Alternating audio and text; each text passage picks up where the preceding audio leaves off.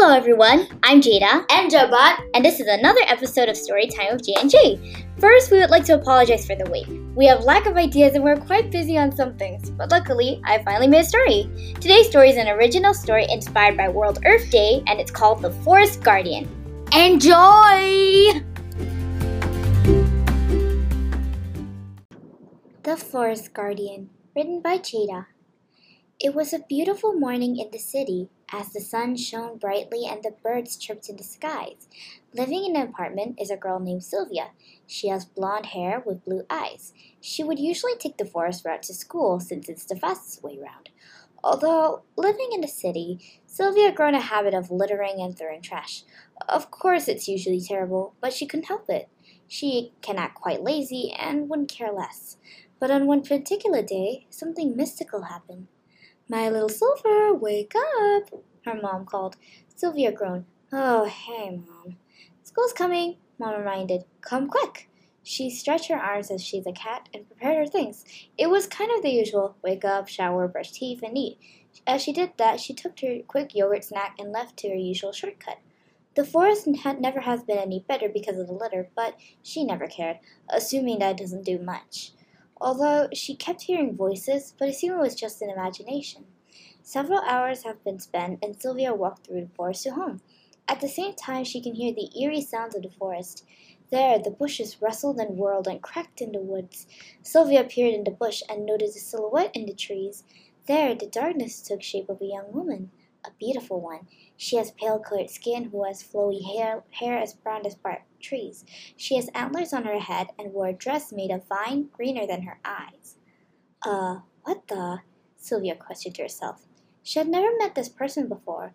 The strange person walked, vines dragging on the grassy floor. Oh well, she shrugged and walked away. The forest creature followed her. She didn't speak a word and watched in the distance. Sylvia finally walked back to the apartment. There she walked back and read quietly. She could have sworn that voices were in her head, echoing something eerie and ominous, but she kept going. Finally, she rested in bed. Then the morning arises and her mother came.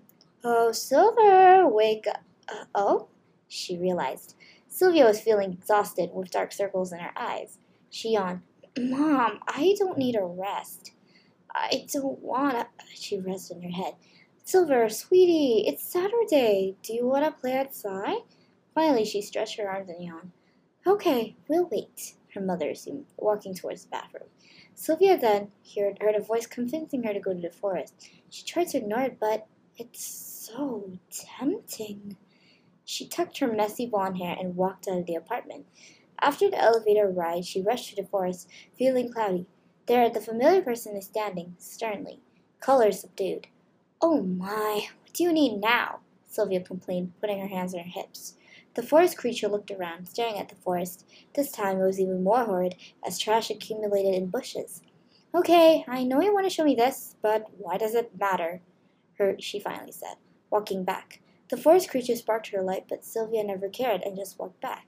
This was the last she met, and months went by, ignoring the voices in her head.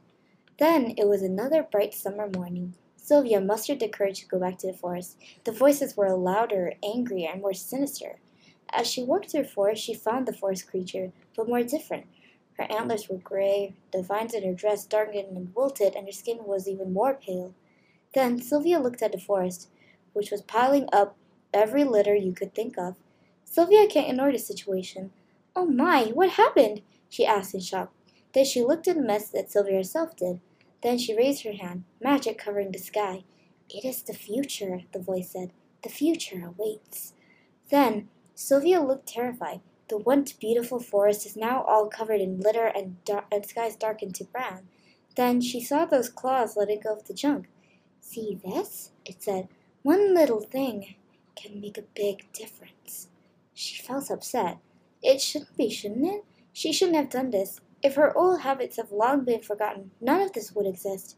She knew she can't help restore the forest in the present, but helping it in other ways can at least compensate for all the things she had done. She went back, thinking about it. Now, every morning, Sylvia cleans the forest for an hour before school. Neighbors will gather and help out too, restoring the forest and its guardian to its former glory. The end. I hope you enjoy our story. We'll be adding new ones soon. Bye!